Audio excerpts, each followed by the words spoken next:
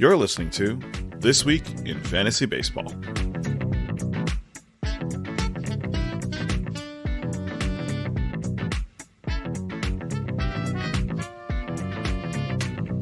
Hello everyone and welcome to This Week in Fantasy Baseball. I'm Lee Keller, joined by John Kuh. In this last episode of This Week in Fantasy Baseball for the 2022 season, we will talk about the injury notes and roster moves, highlight the best player performances from the past week, and discuss how our first year of hosting the podcast went. But John, how was your week? Well, Twins officially got eliminated, so, officially have nothing to look forward to in terms of playoff baseball. But it was all right. I got to see Shohei Ohtani pitch on Friday. He walked a lot of people because it was cold and wet in Minnesota, so just wasn't able to get a good grip on the ball. Command was all over the place.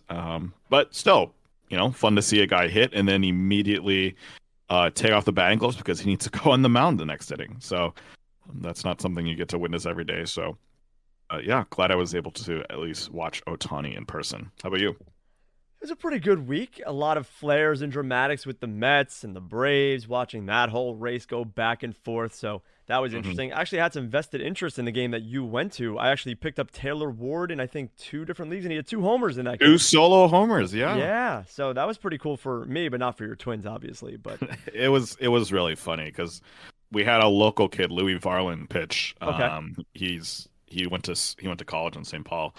But big hometown crowd, obviously for the guy, and then Taylor Ward just comes up and then shuts up the crowd with a solo homer to the second deck. It's just like, it's one of those games. It always seems that way when you're like, oh, come on, go local kid, go, and then he just gets hammered.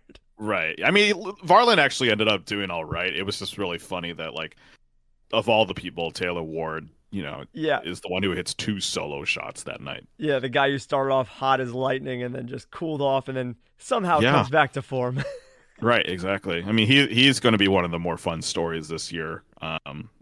Basically for 2 months, he was the best player in baseball. So yeah, that's undeniable. His numbers were pretty remarkable after those first 2 months, and he really fell off in the middle part of the season, but it's good to see him rounding it back out. Maybe he gives us something to think about for next season. So yeah, I mean, it looks like at least that the Angels don't have just Mike Trout and Shohei Ohtani out there to hit a ball. They actually have other people. But consistency is just the name of the game for that team. They're so inconsistent. Yeah, even Luis Rengifo looks pretty good for that team too. But it's just that team is so infuriating. Just as a baseball fan, you have Trout and Ohtani, and we say this all the time, but you have Trout and Ohtani and you just squander every opportunity that you have to do anything with those two generational, if not once-in-a-lifetime players. It's just pretty crazy how you can mess that up. Yeah, I mean, I don't want to make this an Angels podcast, but like Jared Walsh, right, was just kind of like this guy who, a really solid bat at first base and just completely imploded this year.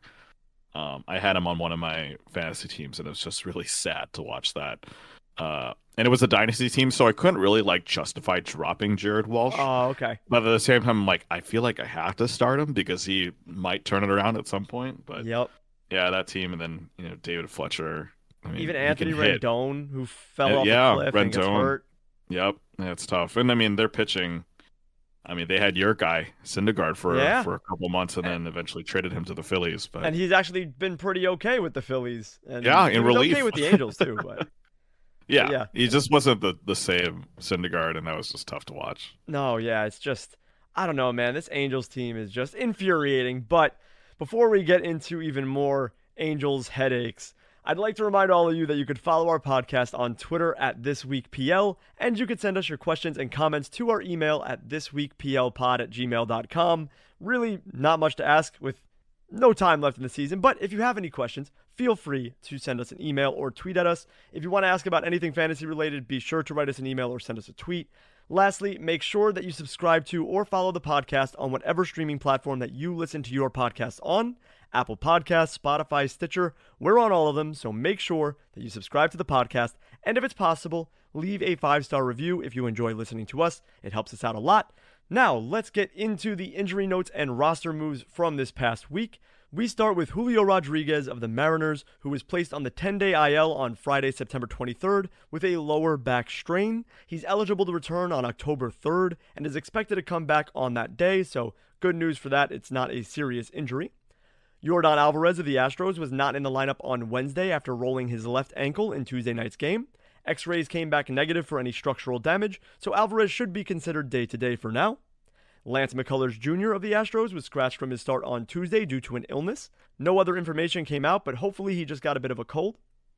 Spencer Strider of the Braves was placed on the 15-day IL on Saturday, September 24th, retroactive to September 21st with a left oblique strain. He felt something in his left oblique while attempting to throw off of a mound on Friday, so you know the Braves will be extra careful with Strider as the playoffs are approaching. He's definitely not going to pitch again for your fantasy baseball team, so if you're in a redraft league, you can safely cut Strider or put him on your IL, and obviously in a keeper or dynasty league, just hold on to him because he's a pretty hefty asset. Starling Marte of the Mets won't be returning off of the IL once he's eligible. Mets manager Buck Showalter told reporters on Wednesday that Starling Marte's return to the lineup is not imminent. So I'm not sure when he comes back, but hopefully he comes back by the playoffs because we certainly do need him. Wilson Contreras of the Cubs returned from the 10-day IL on Monday, September 27th. Corey Seager of the Rangers has missed 2 straight games after being hit by a pitch on his left forearm during Tuesday's game. He's considered day-to-day for now. Dustin May of the Dodgers was placed on the 15-day IL due to back soreness. May said that he's completely confident that he'll be ready for the NLDS, so you most likely can't count on him for fantasy purposes any longer this season, but if you're a Dodgers fan, that's good news that May will return. Tony Gonsolin of the Dodgers will return from the IL on Monday. The plan is that in his first outing back, Gonsolin will throw 3 innings, so he's most likely not going to be a big contributor for the rest of the fantasy season for you. So if you're in a weekly league or roto league, you can probably bench him for a better option because he's not going to throw many innings for the rest of the regular season. Justin Turner of the Dodgers has missed 2 straight games due to a shin injury. Brandon Lau of the Rays was transferred to the 60-day IL and is officially shut down for the remainder of the season. And last but not least, Trevor Story of the Red Sox is also no longer expected to return this season. Between a lingering left heel contusion and a non-COVID illness, Story will hang up his cleats for the remainder of the 2022 season. John, any comments on any of the injury notes and roster moves? Just a few this week, not too many, but some substantial ones. Yeah. It's lists like these that make me prefer head-to-head leagues that finish up their playoffs like by the second week of September. Yep. Because guys like Julio and Yordan, like the odds that they come back and play when there's nothing to play for, kind of like meaningless games from the next week. It's like the Astros have no reason to have put Alvarez back in for any of the remainder of the games. If it's like, we want him to be healthy for the playoffs. We also got the first round bye, so who knows what they do with that. If someone like Corey Seager was actually in a playoff race, maybe he does play, these 2 games. But because the Rangers are no longer in any sort of contention, there's no rush for them to get Seager back on the field. So, you and I, we're in the Pitcherless Podcast League. We're in the finals, and we have Yordan on our team. And I'm wondering, is it crazy that I'm considering that we sit him next week? Because he might not even play any games. Yeah, that's the hard thing is I don't like when your fantasy season goes this long. This is like the cutoff point for me because, first of all, I love fantasy baseball. Like, I'm obsessed with fantasy baseball. I love it. I'd love to play as much of it as possible. But in head-to-head leagues or in weekly leagues, at this point, if you're in the championship, this is the most infuriating thing in the world. Like, for most of my playoffs in my home league, we used to stretch it out for the entire season, and we just recently changed that to be about 2 weeks before the season ends in real life. And it's so much better because there's been so many times where I'm in the finals and Mike Trout is sitting because they have nothing to play for, or a guy gets injured and there's no need to rush him back. It's just the most infuriating thing possible. So if you're playing fantasy right now and you're playing meaningful games where you're in the playoffs and you have Julio or Yordan or Spencer Strider or Marte or Seager, you're just like, man, what can I do? And now you're replacing them with lackluster guys and you just feel like you're not going to win. So it's very, very frustrating around this time with these kind of injury notes. Yeah. I will say, though, September is a great time to play DFS. That's always when I would play it because it's like the regular season's over. So I'm like, I have nothing to play for anymore because I'm out of the playoffs. So I'll just play DFS. Yep, and then, absolutely. There's just like fun guys to pick up because, you have all these guys getting September call-ups and you're like, yeah, I'll give this guy a shot. Why not?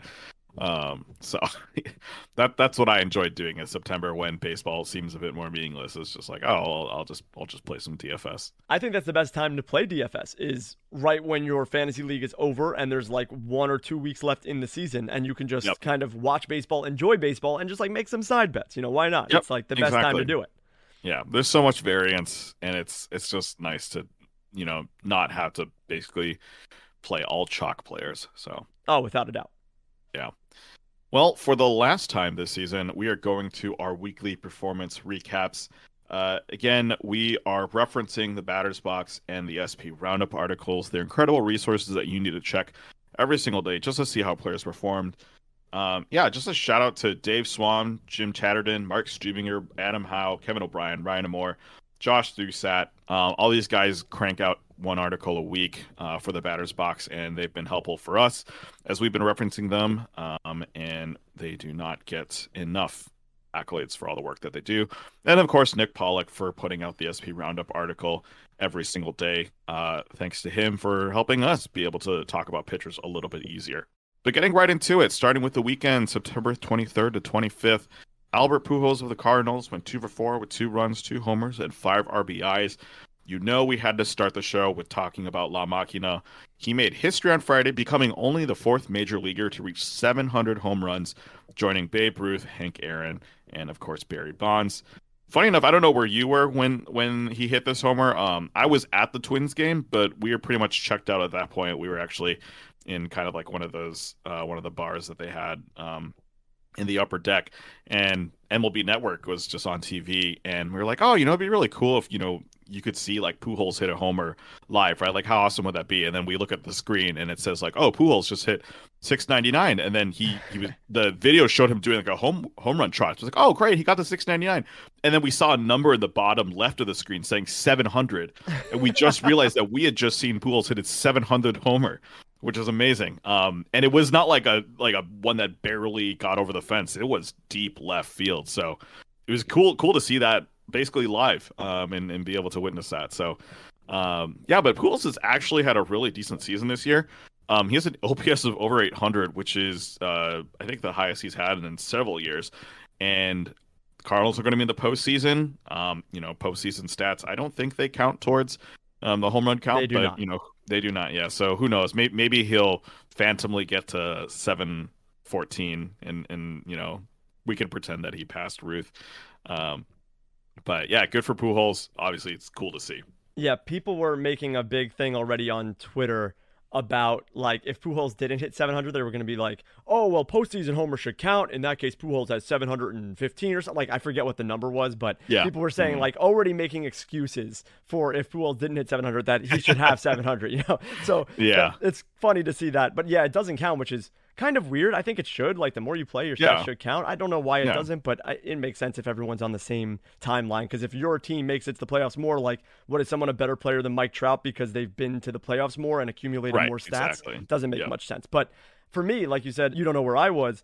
I was actually at home just hanging out, and I decided to load up Apple TV because the game for some reason was on Apple TV. Right. Yep. And I brought it up and I watched 699. I was like, oh my God, it happened. I got to watch it. That's really cool. So, Yeah. and that one was a bomb. That one was way deep left field.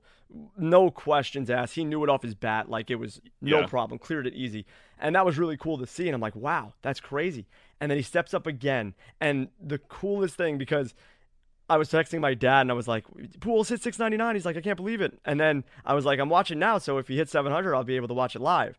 Yeah. And he steps up to the plate, and they had a lefty on the mound, and they pulled Yep. him, which I think it was Andrew Heaney, and Yep. they pulled him, and they brought in Phil Bickford, which is a hard-throwing Yes. righty, and I'm like, oh, man, Yep. they're going to not let Pujols go for 700 against a lefty. It's going to be a righty. Right. And I'm like, he's going to do it, though. Like, you just Yeah, got to feel, yeah. you're like, it doesn't matter who's on the mound. He's going to do it because just, Yeah. why not? So Mhm. he stepped up and hit a homer off of Phil Bickford, and it was beautiful. It didn't Yeah. go super far, but it was a blast. Like, no doubter once again. Right. But It was still a no doubter. yeah, it was still a no doubter for sure, but it was awesome to see that because, I mean, that might be one of the last times we ever see someone hit 700 home runs, and it's just incredible to see someone of his caliber. Like, I've watched his whole career. As a kid, I watched him growing up, and now I see him being 40 years old and taking infinite time to round the bases for home runs.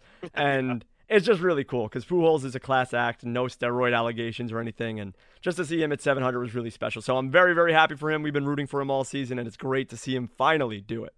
Yeah, I'm glad he got to it, and I'm glad that we're able to talk about it on the podcast. Yeah, without a doubt. Yeah. Moving on to Saturday, Oscar Gonzalez of the Guardians, 2 for 4, 2 homers, 2 runs, and 2 RBIs. Again, I don't want to continue beating a dead horse, but Oscar Gonzalez has been really, really good in September. He's slashing 300, 330, 509 with 6 homers and 19 RBIs this month. He's been a big catalyst for Cleveland as they clinch the division title in the AL Central. I would keep an eye out for Gonzalez at 2023 drafts. I don't really know where he's going to go. Like, a lot of people are probably going to say that this was just end of the season hype, and I kind of want to believe that. But he could be, a sneaky good late round pickup. You can hit for average. You can hit for power. He sounds like basically a guy that you could easily slot in as maybe even your number 2 outfielder, and you won't really have to worry too much because the Guardians are going to play him. And then finally, Kyle Schwarber, the Phillies, 2 for 3 with 2 homers, 3 runs, 2 RBIs, and 2 walks on Sunday. It's been an interesting experiment this season having Schwarber at leadoff for the Phillies. It's hard to argue against the 42 homers that he's hit at that position. He's leading the National League in those numbers. Of course, it comes with a 30% K rate, which is the highest strikeout rate among batters with over 400 plate appearances batting leadoff. But he also has the second highest walk rate among the same group. So it's like, good and bad with that. Ultimately, though, it does mean that he has the lowest OBP among that group of batters. So, yes, he's walking a lot, but when he's not walking or hitting a homer, he's basically striking out and flying out. So, yeah, Schwarber still has 3 more left. Schwarber still has 3 more seasons left in Philly on his contract. I'm curious whether they're going to continue having him bat leadoff. It kind of worked this year. He got on base. That's kind of the goal of a leadoff hitter. But at the end of the day, I don't know if it really ended up being kind of the success that maybe they were hoping. Yeah, it's really strange. So I'll talk about Schwarber first, then I'll talk about Oscar Gonzalez. But Kyle Schwarber, I was very high on this whole season. You knew that. I had him pretty much everywhere. He was someone that I needed to have because I really believed in Kyle Schwarber. And hey, it worked out. I mean, obviously the average was really low, but the 42 homers is second in majors. And I don't know, he's been great this season. But so many curious red flags, like the walk rate's good, but the OBP is low, and the strikeout rate's horrible, and he really doesn't get many RBI because he bats leadoff. It's such a weird dynamic for a player like him. I want to know why they don't lead off JT Realmuto or Nick Maton or someone like that, or Bryson Stott, and then put Schwarber second, and then either Nick Castellanos or Realmuto third, and then Harper fourth. Like, I feel like they can have such a different lineup construction that would be better. But once again, I'm not in that position to make a lineup. So I don't know. It feels so strange with Schwarber because this is his potential. And if he did 42 homers from the 3 spot, he probably has like 120 RBI. Right.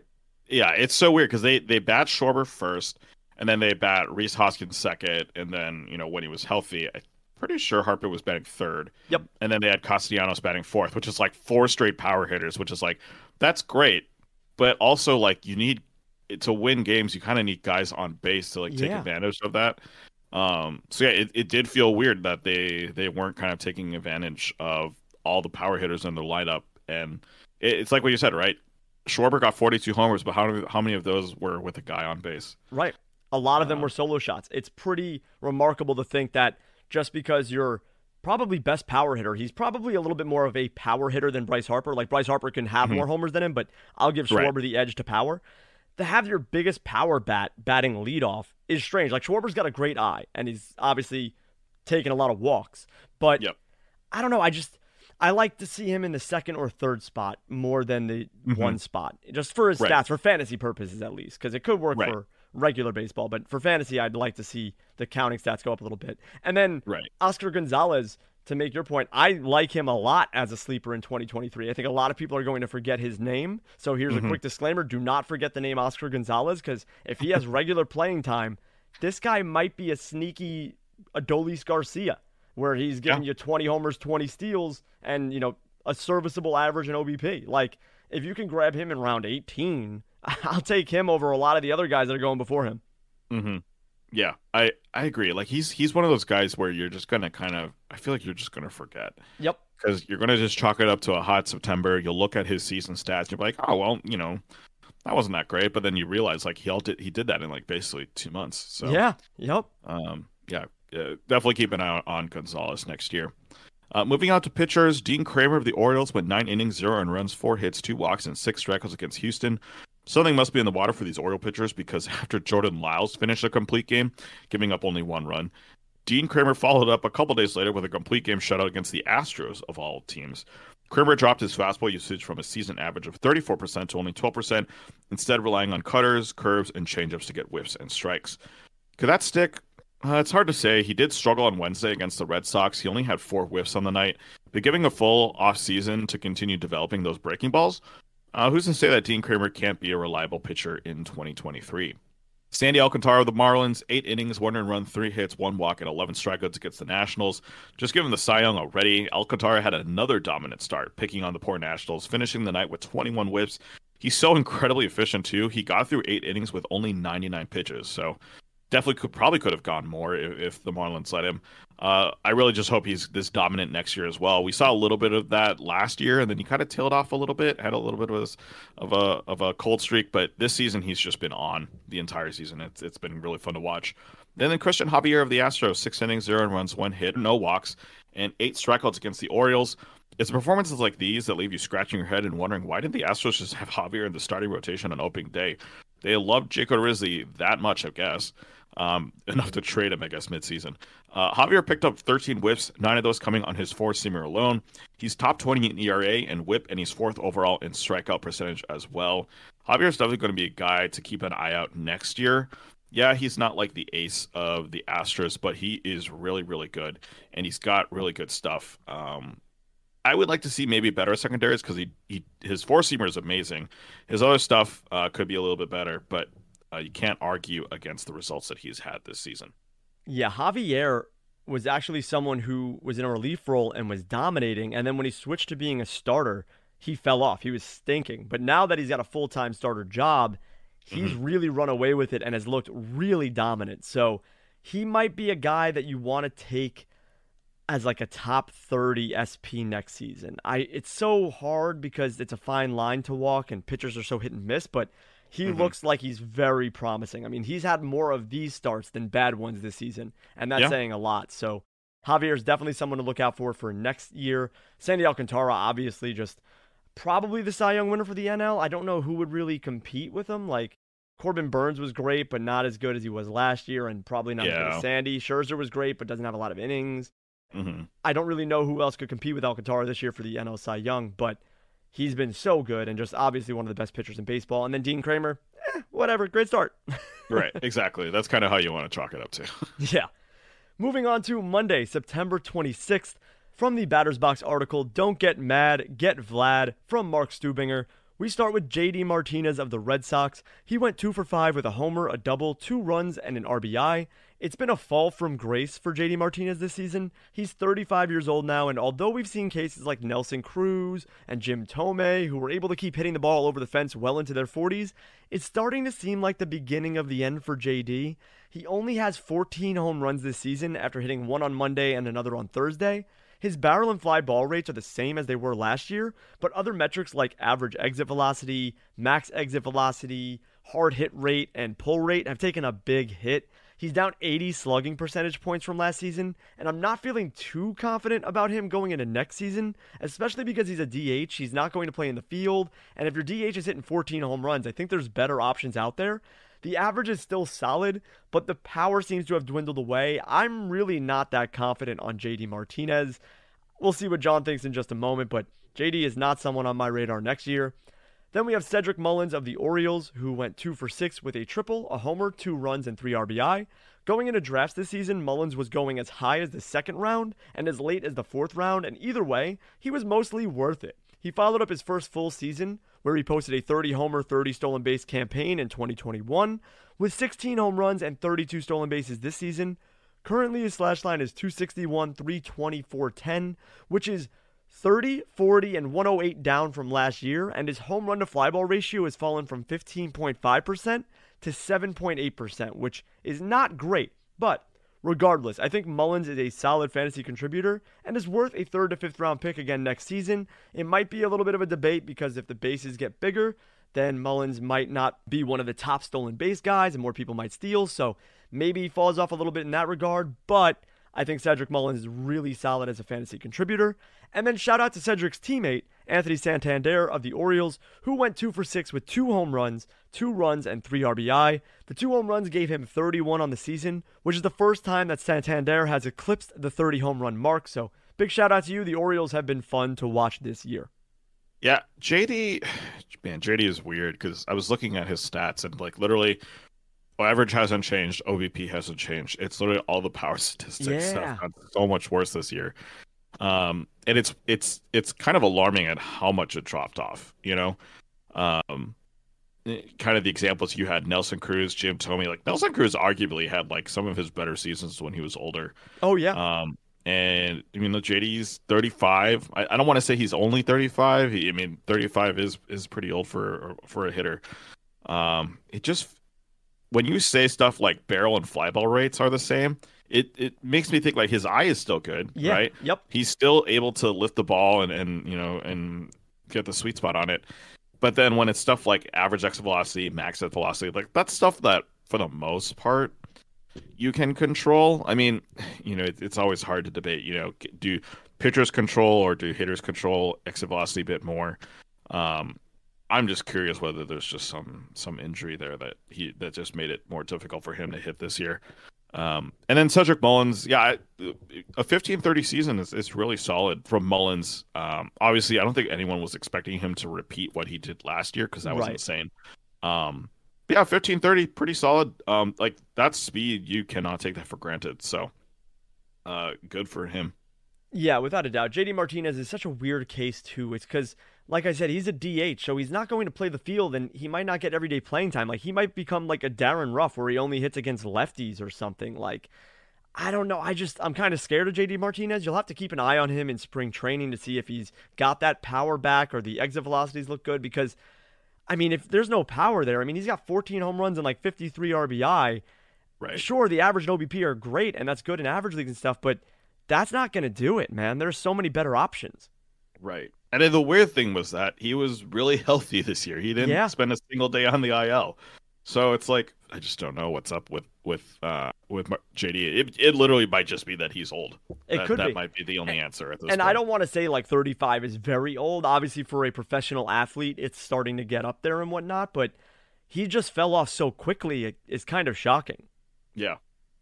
It's kind of incredible how far the stats have gone down because his ISO like dropped like almost 100 points, I think, which is just looking at isolated power, that's a huge drop off. Oh, that's big. So yeah, it's tough to see. I mean, he was obviously had some really good years with the Red Sox, but hopefully this isn't the end for him. Hopefully he kind of is able to come back next year at spring and look like the old JD Martinez we all knew. Definitely. Now, moving on to pitchers from the SP Roundup article, The Elder Scrolls, which is awesome. Obviously, play on The Elder Scrolls from Nick Pollock. We start with Bryce Elder of the Braves, the title boy himself. 9 innings pitched, no earned runs, 6 hits, 1 walk, 6 strikeouts against the Nationals. What a game from Bryce Elder. Now, Elder is not a particularly dominant pitcher. He throws a 90-mile-per-hour fastball. This was more of a reflection of the horrible Nationals offense, but still, he was able to throw a complete game shutout, and that is impressive no matter what team you're up against. He's not someone that's on my radar at all for next season, so let's not go crazy here, but his next matchup comes against the Marlins, so if you want to roster him for the remainder of the fantasy season, I won't question it. He's excusable because that matchup is too good to pass up. And then we have Kevin Gausman of the Blue Jays. He went 6.1 innings pitched, 2 earned runs, 6 hits, 1 walk, and 7 strikeouts against the Yankees. He had 14 whiffs and a 33% CSW, which is a nice golden goal day for Gausman in this one. So far in his first season as a Blue Jay, he's put up a 3.30 ERA, 123 whip, 12 wins, 17 quality starts, and 201 strikeouts in 171.2 innings pitched. He's got one more start against the Red Sox, so you're obviously throwing him out there for that one. But overall, it's been a pretty good season for Gausman. The whip was a little higher than you'd like for it to be, but I chalk that up to some pretty bad BABIP luck. He has a 272 batting average against this season, as opposed to the 210 he posted in 2021 and 221 in 2020. The strikeouts were there, the innings pitched were there, the quality starts were there. I'm personally very happy with what we got out of Gausman this season, and I'm looking to draft him again next season. His strikeout over walk rate was actually the highest it's been, which means that all his whip has been coming on hits. Yep. His BABIP is 362 this season, which is incredible. Yeah, so high. And he only has a it's 330 so high. ERA. That's so impressive. And pitching in Toronto, his home run per nine actually went down. Yep. So Gausman, the big knock on Gausman this season has been the whip, but he still has command of the strike zone. He basically had his lowest walk rate of his career, which is incredible. And yeah, you just kind of hope that the BABIP luck turns it around, because clearly he is still a good pitcher. It was just frustrating at times when he would just give up, 5 earned runs in a start. So that splitter is still one of the best pitches in baseball, and it generates a crazy amount of whiffs, and he's turned his career around since going to the Giants, and it's great to see. I truly believe in Kevin Gausman. I think that he is a top 20 pitcher, maybe even top 10, and I'll still treat him as such going into next season, because his BABIP can't be this bad again next year. No. We hope. But of course, we hope. Yeah, but I personally believe it can't be. I mean, literally, he just got singled to death more than anybody. Yeah, it's true. I would argue Logan Webb also got sealed to death a lot. Very but true. That's also the nature of how Logan Webb plays baseball. Like, he's a ground ball guy. Like, that's not really Gausman's play. So, yeah. And I guess I don't know how interesting this is, but his ERA, right? You mentioned a 3.3 ERA. His FIP was 2.42. Yeah. See, that's what I'm It's talking almost about. a point lower. Yep. Like, I'm not saying that Toronto has bad defense, because they got Chapman up there, and Vlad's actually a really good first baseman. But yeah, it's kind of weird how that big disparity between the ERA and FIP. Yeah, I believe in Gausman for that exact reason, because that BABIP was just ridiculously high, and his home run percentage went down in Toronto. There's a lot of good signs about Gausman, so I'm very high on him for next year. I think that even though this isn't what you want out of an ace, 3.30 ERA, 123 whip, he gave you the quality starts, he gave you the strikeouts. I think it's only going to get better for Gausman. I think he's still legit. But right now, we're going to take a quick break, and when we come back, we'll talk about Tuesday, Wednesday, and Thursday's performance, as well as what the future holds for this week in fantasy baseball. Stay tuned. And we're back, and we're going to be starting on Tuesday, September 27th, with the Batter's Box article, Santander is Coming to Town, from Jim Chatterton. Starting off with Jose Altuve of Houston, 3 for 4 with a double, 2 home runs, 4 runs, 2 RBIs, and a walk. Really productive day for Altuve. He's been on fire since the All-Star break. He's been slashing 326, 411, 548 with a 174 WRC plus. Basically borderline MVP numbers for the last 2.5 months of the season. He's also tacked on 11 homers and 10 steals. The 2 dingers on Tuesday brought his season total up to 28 homers, and with a week left in the season, he just needs 2 more homers and steals to finish with a 30-20 season. He's actually never done that before, surprisingly. Wow. After a few seasons with single-digit steals, it's good to see Altuve back as a reliable source of speed. Another guy who's fast, Ronald Acuna Jr. of Atlanta, 2 for 5 with 2 homers, 2 runs, and 2 RBIs. It's been a tough season for Acuna, not only coming back from injury that he sustained last year, but also dealing with just other injuries this year as well. He has managed to shine, though, in moments, and Tuesday's performance reminded us of what he can do with 2 110-mile-an-hour plus solo shots. The struggles have mainly come from a much lower fly-ball rate this season. Seriously, check it out. It's kind of incredible how much he is not lifting the ball. Atlanta will definitely need him to do that more if they hope to compete deep into October. It feels too simplistic just to tell Acuna to lift the ball. I think that's a dumb thing to say.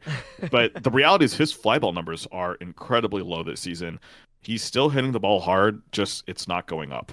He's having the Vlad Guerrero Jr. issue, where he literally cannot lift the ball, and his ground ball rate's a little bit more, and he just is not hitting the ball up. He's just kind of driving it down instead of up. And if Vlad Jr. can fix it, I'm sure Acuna is going to fix it too. His caliber of talent is too high to not fix it. So obviously you can't just walk up to him and be like, yo, what are you doing? Just lift the ball a little bit more. Right, yeah.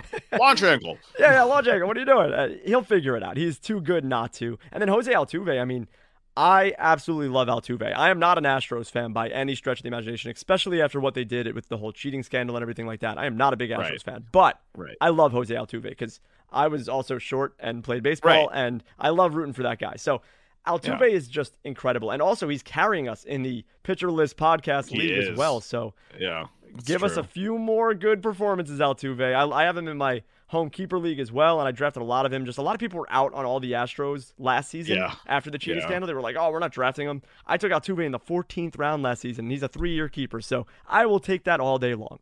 right. Yeah, Jose Altuve was like the patron saint of short guys, and then yeah, the cheating scandal happened, and we're like, oh, Yep. come on, dude.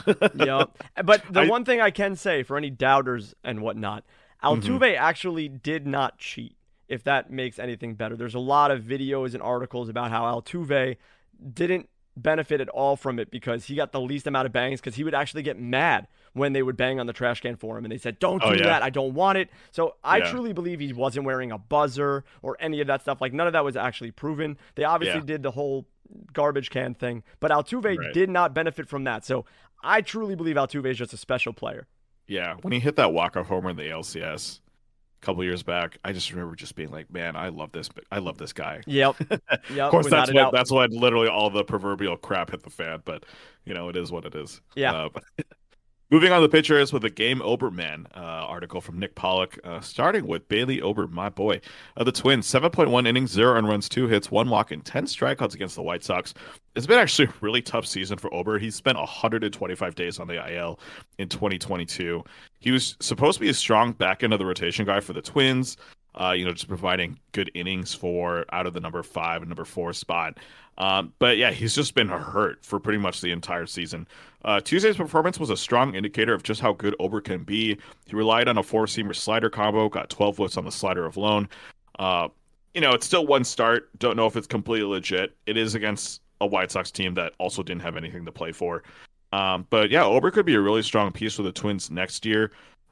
Could be like again a really solid number 4, number 5 guy back into the rotation, but being able to deliver really good performances like this.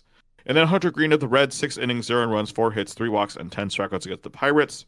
Green has put together a decent rookie campaign, albeit maybe not the electric season we were all hoping for when he was just a young 18-year-old high school senior throwing triple digits and hitting dingers. I still remember that draft because the Twins had the number 1 pick, and they were choosing, a lot of the news cycles were, is they going to pick Hunter Green? Are they going to take Brandon McKay, who are like basically two of the top end two-way guys at that point, and that was also right at the cusp of the Shohei Ohtani sort of two-way experiment. Of course, they ended up going with Royce Lewis, who has shined a little bit in his few games in the majors. Of course, he's hurt now, which kind of sucks. But yeah, Green was the guy, throwing 100-mile-an-hour fastballs, and he was just launching balls out in California. But this season, the ERA and the WHIP haven't been too pretty. The K rate is elite, though. He's shown the ability to miss bats and limit hard contact, so clearly the stuff is there. He just needs to get better command. Again, that feels like it's too easy to say, but that's kind of his issue. He walks a lot of batters. And that's just maybe just the youth, that just be a guy who just is up at the majors and is learning how to throw to major league hitters. So hopefully another good season for Hunter Green next year. We'll see how he improves over the offseason. Ober is someone that's really intriguing because he can be very good. And like you said, I think he's a good like SP4 for the Twins. And I think he hmm just has that potential to be a solid starter and even beneficial for fantasy purposes. Like he's got Yeah. some good stuff. And like against the White Sox in this start, 7 innings pitched and 10 strikeouts is definitely good. That'll play. So hmm yeah, I like Ober a lot. And then as for Hunter Green, I have a question, but I will first say that since he went to Driveline and he started doing that whole program and hmm working on his stuff, he's been much better and he seems like a different pitcher. So it's great to see that he still has the velocity. He just needs to get the command in line, Yeah. and that's where it really makes him a top elite pitcher or just another guy who throws fast and can be decent. So Yeah. hopefully he improves on that. But my question is, in my home keeper league, Yeah. I have a choice. Now, I'm not sold, but I'm going to put it between these two guys and see what you think. Now, I Yeah. can keep Hunter Green in the hmm last round for 3 years. He wasn't a free agent, he was drafted in the last round. So I can keep him in that round for 3 years. hmm Yeah. Or I could keep Jesus Luzardo in the last round, but he's a free agent. So he would go to the 10th round the following year and then the 5th round the year after that. Ooh, I don't have that's to keep tough. them for 3 years, by the way. I can let them go whenever, but that's Right. like I could keep Hunter Green for 3 years in the last round, or I can keep Luzardo 23rd, 10th, 5th. Yeah. I think a common theme of this podcast, I'm gonna go with Jesus Luzardo there, Okay. and then I think you don't keep him. the next year because he's Yeah, I definitely not agree. going to be worth a 10th round pick. Well, if he Um, breaks out, I think he might be worth the 10th, but never worth the maybe, fifth. yeah, Never worth yeah, the fifth. yeah. I just think he's better than Hunter Green. I agree. His stuff is a lot better.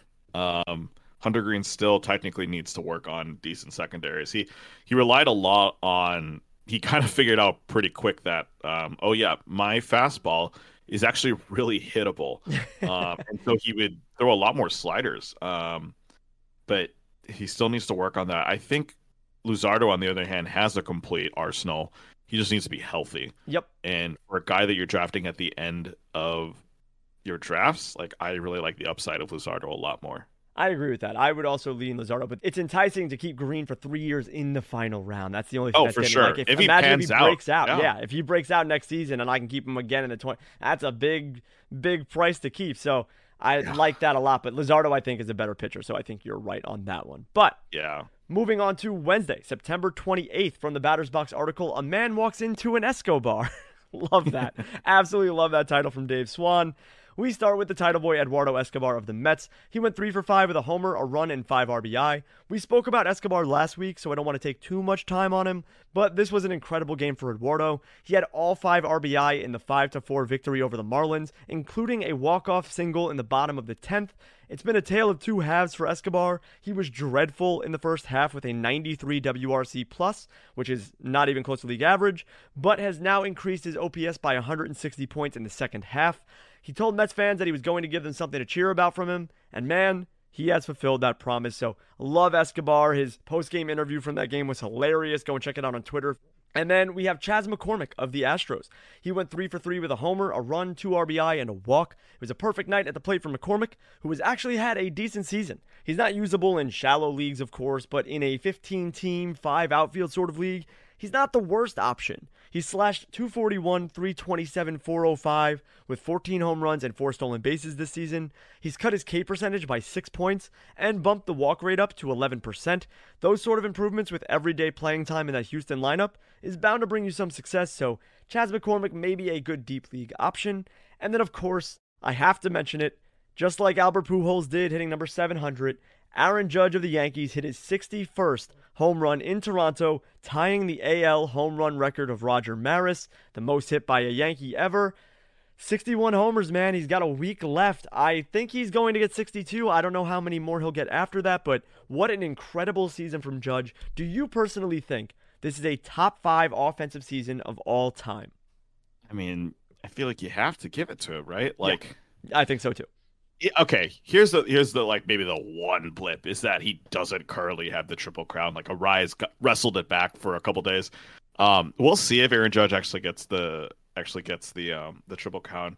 Even if he doesn't get it though, like I feel like this season has been amazing. First off, just being able to hit 61 home runs in a season where everyone was like, "Oh, the ball," like the humidors, they're sapping offense, and then Judge is just like, hold my beer, like just incredible. He just like, I'm just going to be amazing. And yeah, so 61 homers, obviously it's huge. We talked about this last week, but he basically is single-handedly carrying that Yankees team because big time. No one else on that team is doing much. So yeah, it's kind of incredible what he's doing. I don't have like the WAR numbers in front of me. I am kind of pulling them up right now, or the WRC plus numbers in front of me.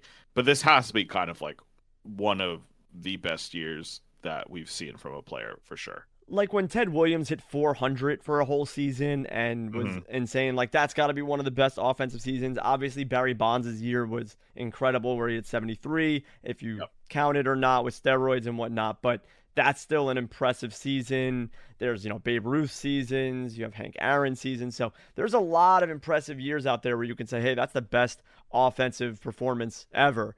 And this has got to be up there. I mean, the fact that he can hit 62 home runs, no steroids in his walk year, where the second most home runs in the league is like 42, is pretty remarkable. Yeah, I just think that there's no way that this doesn't go down in the record books, even if he doesn't get hit 62, right? Like, this is still by far one of the best seasons that we've seen, at least in recent history. Oh, definitely. I really So hope that he wins the Triple Crown. That'd be really cool to just put an exclamation point on the whole season. yeah, I mean, I begrudgingly would give it to him, but Yeah. Yeah. it would be really fun though, like a little bright spot for the Twins to have Arias win the batting title. So Yeah, for sure. Absolutely. I completely understand that. But yeah, moving on to pitchers. From the SP Roundup article, The Zen Garden from Nick Pollock. We start with Bryce Wilson of the Pirates, who went 8 innings pitched, no earned runs, 3 hits, 1 walk, and 6 strikeouts against the Reds. I spoke about Bryce Elder, now Bryce Wilson. If only Bryce Harper did something notable this week, then we'd have the trifecta of Bryces. But Wilson is another underwhelming pitcher named Bryce, but you can't deny that this was an excellent outing against the Reds. He has the Cardinals next, so if you manage to stream him for this one, which congratulations, because that's insane, I'd cut him loose for his next matchup against the Cardinals. So definitely don't hold on to Bryce Wilson. Both Bryces I'm not interested in next season. Then we have Brandon Woodruff of the Brewers, who went 6 innings pitched, no earned runs, 5 hits, 1 walk, and 10 strikeouts against the Cardinals. At the beginning of the season, we were all worried about Woodruff. He didn't look like himself and was getting rocked. However, since he's come back from the IL, he has been dominant. This start marks the 4th consecutive start with 10 or more strikeouts. He struck out 11 Reds twice, 10 Yankees, and 10 Cardinals in those starts. He's got a 3.05 ERA, 109 WHIP, 13 wins, 14 quality starts, and 183 strikeouts in 147.1 innings pitched this season, and is still one of the best pitchers in all of baseball. Obviously, he's only got 150 innings this year, but that's because he was hurt multiple times, so it's great to see him still be great, and I'm definitely ranking Woodruff as a top 10 starting pitcher going into drafts next year. Can't really change my mind on that. I think he is absolutely nasty. 37% CSW in this start. Pretty crazy. And then Justin Verlander of the Astros, he went 7 innings pitched, 1 earned run, 6 hits, 1 walk, and 8 strikeouts against the Diamondbacks. I just wanted to share that Verlander dominated the Diamondbacks and now has more innings pitched than Burns did last season when he won the Cy Young Award with a much better ERA. So between Verlander and Cease right now, John, who do you give the Cy Young to? I had a feeling this question was going to come up. Yep. I feel like I have to give it to Verlander. Okay. The consistency this season has been incredible. I mean, I will say Cease has had higher highs. Yeah. Oh, definitely. Right. He's had higher highs, but he's also had lower lows. And Verlander has just been so dominant this season. If you want to knock him for the 2 weeks he was on the IL, I guess you could. But okay, so he has less innings than Cease. I still think he's just been so dominant day in and day out that it's hard for me to say that he doesn't deserve it. Yeah, I completely agree. And their innings pitch discrepancy is not as much as you'd think. Right now, they are currently 9 innings apart. So I'd say maybe maximum they'll be 10 innings apart by the end of the season. Yeah. That's not a big difference. I mean, the only plus for Cease is he has a lot more strikeouts. Mm-hmm. Verlander has 175 Ks and Cease has 222. So that is pretty remarkable. Also, Sure. Believe it or not, Cease has a lower batting average against. He only has a 188. Verlander has a 190. That's not much of a difference. But the thing for Verlander is, and I think this is the big thing which you can give it to him, obviously wins don't matter as much since Felix Hernandez and Jacob deGrom proved that for the Cy Young. Yep. Cease has 14 wins. Verlander has 17. Not big. But the big thing is the walks. Now, Cease has given up 74 walks in 179 innings pitched. Verlander's given up 28 in 170. Yeah. That's pretty remarkable. And obviously, Verlander's ERA is 180, Cease's is 206, and Verlander's WHIP is 0.85, which under 1 is remarkable, and Cease's is 109. So they're really close, but I think you got to give it to Verlander. Right. Yeah. It is kind of one of those things where you look at their stats, it's like there's no real knock at Verlander's game. Like the only knock is that he doesn't maybe strike out guys as much as he used to. Whereas with Cease, it's like he's really good in every category except walk percentage. Yep. Yeah, that's the thing. And that's what's crazy, man. It's going to be such a close race.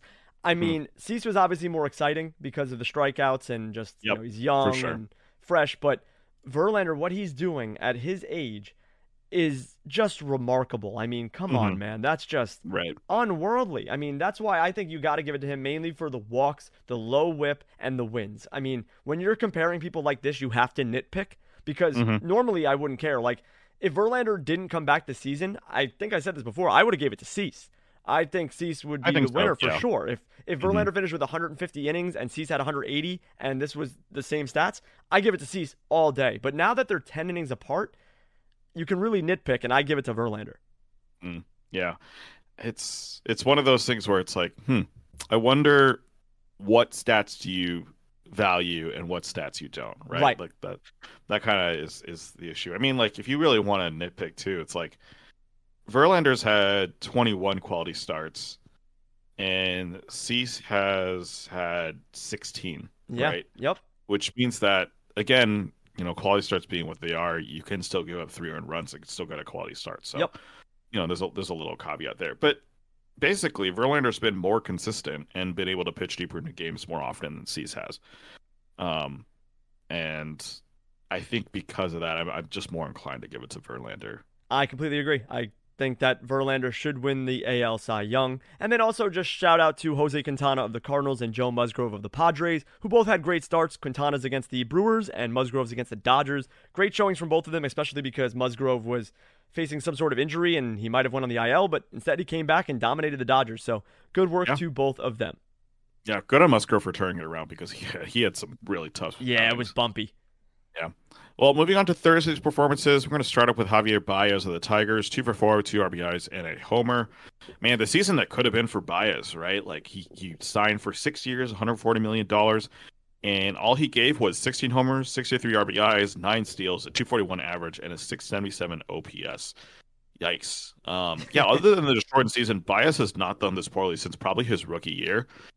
It's hard to say whether he's going to improve because this has been kind of consistent. He has been kind of going down in his performances, but he is only 29. There's still a lot of career left for him. The Tigers signed him for 6 years. He's got 5 more years left on that contract. You kind of hope that he's able to turn it around. And I mean, I don't think he's going to ever get back to that like 30 homer guy that he was back in the day. I just don't see that as a realistic outcome for Baez. But at the same time, like he's not. I don't think he's this bad of a player. What do you think? I've never been a big Baez fan. For fantasy, he puts up the counting stats and numbers like homers and steals, Yep. but everything else is like, what is going on? And especially because I am a head-to-head aficionado, Yeah. Baez is the most streaky player ever. So Yep. I've never been invested in Baez. I think he's not this bad. I'll agree with that. I don't think he's this bad. I think it's just the first year on a new team and new league jitters, and he's going Maybe. from the Yeah. NL to the AL. So even with he was on the Mets for a little bit, but he was on the Cubs, then the Mets, and now he's in the AL. So there's a little bit of an adjustment period sometimes when you're facing new pitchers. So I don't think he's this bad, but I'm just not interested in him, especially for fantasy. But I think he'll have a better season next year. Hmm. Yeah. Well, we'll see what happens with him. Speaking of the Cubs, though, Seiya Suzuki went 2 for 3 with 2 hits, a triple, and a walk. I'm highlighting this actually because Seiya's a new dad. He went on paternity leave on September 17th, and there was actually rumors that he probably wasn't going to actually come back and play for the rest of the season because I think he was traveling back to Japan actually for the birth of his kid. But he's back. He played a game on Thursday.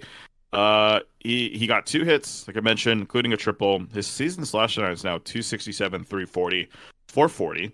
So it's not bad. That's a 780 OPS, which is pretty close to 800.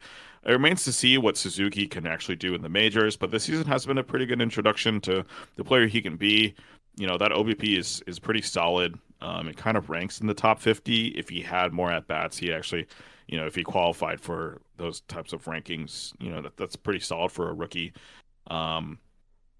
Obviously, we had a lot of little fun power boost back at the beginning of the season, which we've talked about before.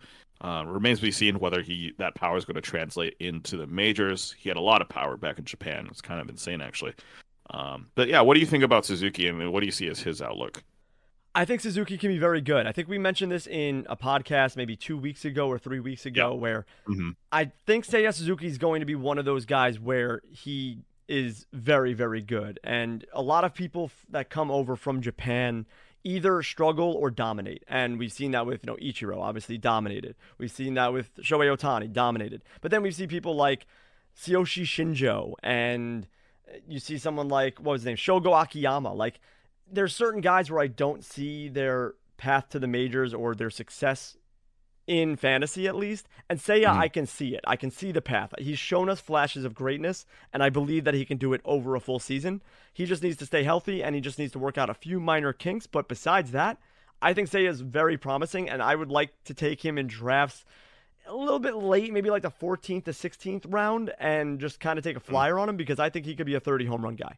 Just a side note, too, because we write these notes a little bit before we record, and we're recording this on Thursday, but we're in the fourth inning of the Texas Seattle game, and Mitch Haniger has 2 home runs, both 2 run shots. And yeah, Haniger's crushing it. And also a guy named Ford Proctor of the San Francisco Giants hit his first career home run, and it was a grand slam. So the name Ford Proctor is just pretty interesting. You got to mention it, right? Just Yep. it's weird enough that it's like it catches your eye. So Yeah, I had to. I saw Ford Proctor hits grand slam. I was like, who is Ford Proctor? And then I saw Mitch right. Haniger hit 2 home runs, so we got to mention it. Speaking of which, Taylor Ward hit another solo shot Yeah. today. So Yep. He's on fire now. good for Taylor Ward. Moving on to pitchers on Thursday, Eduardo Rodriguez, the Tigers, 6.2 innings, 5 hits, 0 runs, 4 walks, 3 strikeouts against the Royals. It was a race for the bottom of the AL Central, and Rodriguez helped pull the Tigers out of the cellar with nearly 7 shutout innings. The Royals are currently the worst team in the AL Central now. He got 15 whiffs on the afternoon, 7 coming up on the changeup alone. It's been a challenging season for the former Red Sox. He, came to Detroit this year, was hoping that a change in scenery would result in better outcomes. But he struggled to strike out guys out this season. He's been giving up free passes at a near career high rate. He also had, that kind of situation in the middle of the season where he basically took an extended leave of absence from the team. But now he's back. It's certainly good for him to end the season on a high note. The 4 walks aren't great. The whip's not great, but you're able to end with shutout innings, and cruise to a win, which is good to see for Erod. Jeffrey Springs of the Rays, 6 innings, 3 hits, 0 earned runs, and 5 strikeouts against the Guardians. Springs did all he could to help the Rays attempt to clinch a playoff spot, although they did end up losing the game. He came up with six shutout innings against the Red Hot Guardians. He earned 14 whiffs, with the bulk of those coming on his changeup as well. Among pitchers who's thrown a changeup over 500 times this season, Springs actually ranks in the top 5 in terms of swinging strikes on the changeup alone. So he clearly has the stuff to be a good pitcher next season. Remains to be seen, though, how much the Rays trust him, because we all know Rays and then how much they love to tinker with their pitchers. And another guy I just want to shout out, Eric Lauer was able to go 5 innings today. Pretty solid outing for him, actually. Only gave up 1 hit and 9 strikeouts. Wow. That's kind of the Eric Lauer we were all hoping to see this season. He was coming back from injury. The Brewers have been stretching him out, which is why he only went 5. He actually pitched 71 pitches this on Thursday, so it's actually a little surprising they didn't let him go a little bit more. But yeah, great outing from Lauer. It is kind of unfortunate though, because they are currently fighting for a playoff spot, and it looks like they are going to lose this game to the Marlins, which is a little unfortunate. So it was kind of a win, and they would leapfrog the Phillies for the number 3 spot. But it doesn't look like that's going to happen tonight, on Thursday at least. Yeah, so Rodriguez, Springs, and Lauer are all guys that are interesting for drafts next season because they all have pretty good stuff. They've got good potential, but they're probably like top 50 pitchers in the grand scheme of things, top 50, top 60. So Yeah, you really just have to pick your poison on one of them and just really gamble on all these guys, but they could all be very good. I could see them all being top 30 SPs if everything breaks right, but it's a lot of things that need to break right. yeah. Lauer is actually one of those guys who I was picking up a lot on waivers. I'd pick him up for a start, drop him, pick him up for a start, drop him. Um, he clearly has the stuff to be really good, and the Brewers obviously have a uh, really good development program for pitchers. So I think he can only get better. He clearly has the swing and miss stuff. He had 9 strikeouts today. So yeah, he's definitely one of those guys I had my eye on next year. I don't know if I'm going to draft him, but definitely he's going to be one of my guys on the waiver wire.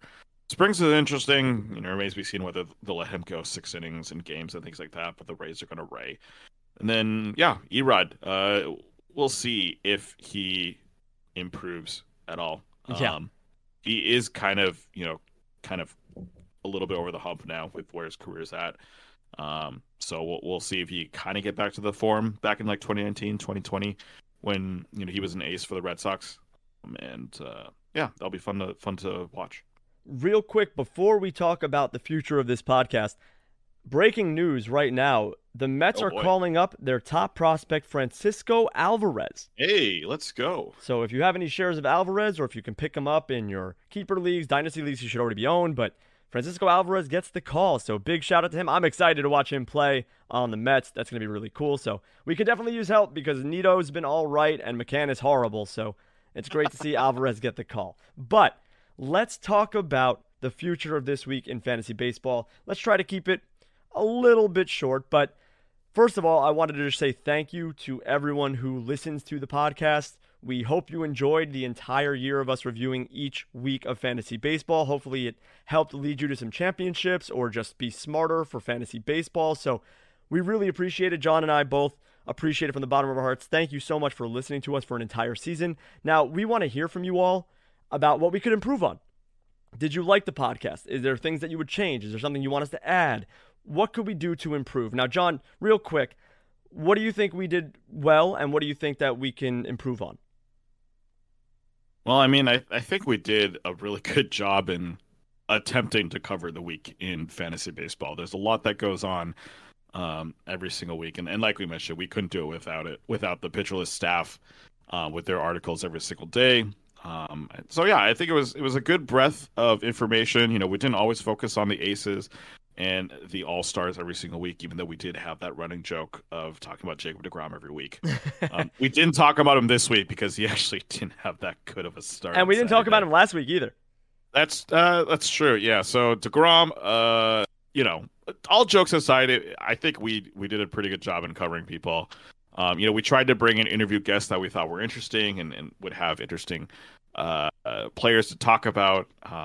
Maybe you learn something from, maybe about Pavin Smith or Zach Gallen or Cardinals pitchers before we, unfortunately cursed them all. So that's probably something we could work on is maybe not cursing our featured players. Yeah, definitely. So, yeah, I think things to work on. I don't know. I mean, like things like streamers, those are always tough. I would love to talk about hitters more. We talk about pitchers a lot every single week, and in the past few weeks we tried to talk about hitters as well. And honestly, like streaming hitters is just as important as streaming pitchers. Yep. If you're able to get those guys before the rest of your league does, it really pays off. And so being able to find those those gems in the rough, so to speak.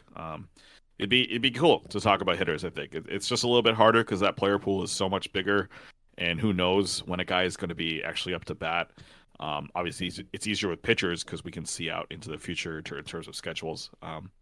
But yeah, things like that. I know those are kind of some things where I'd be like, it'd be nice to have maybe a little bit better, more content surrounding hitters.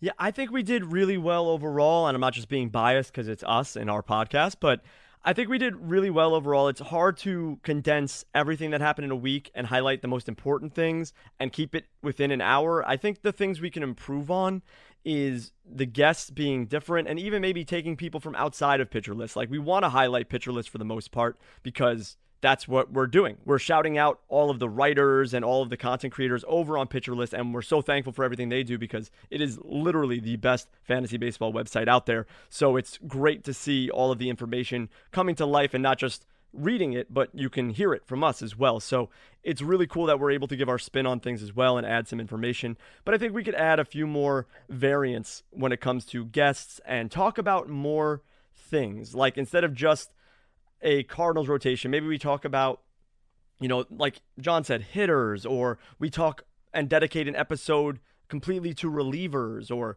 stuff like that. And maybe like one show we do a ranking episode of where we rank the top 50 pitchers and something like that. I think we could just switch it up a little bit more because obviously at the end of the day, we want to recap the week in fantasy baseball, but I think we can add a little bit more of our flavor in as well. I think we did good with not sounding like robots and not just being computers and stuff. Like, we made things fun and we had questions and we had fun and debates, and I think we did a good job of that, as well as just giving out the information. But I think we can just make minor improvements that makes things a little bit more fun and interesting rather than just, reading off stats and player names. So I think there's a little bit more to improve on, but I think it went really well for our first year in the podcast biz, John. I think we did pretty well. And once again, we'd like to hear from all of you. If you have any concerns or comments about the show, if you really loved it, if you don't think we should change anything, if you think we should change stuff, please let us know at our email, thisweekplpod@gmail.com. You can also tweet at us at thisweekpl on Twitter. So please let us know what you think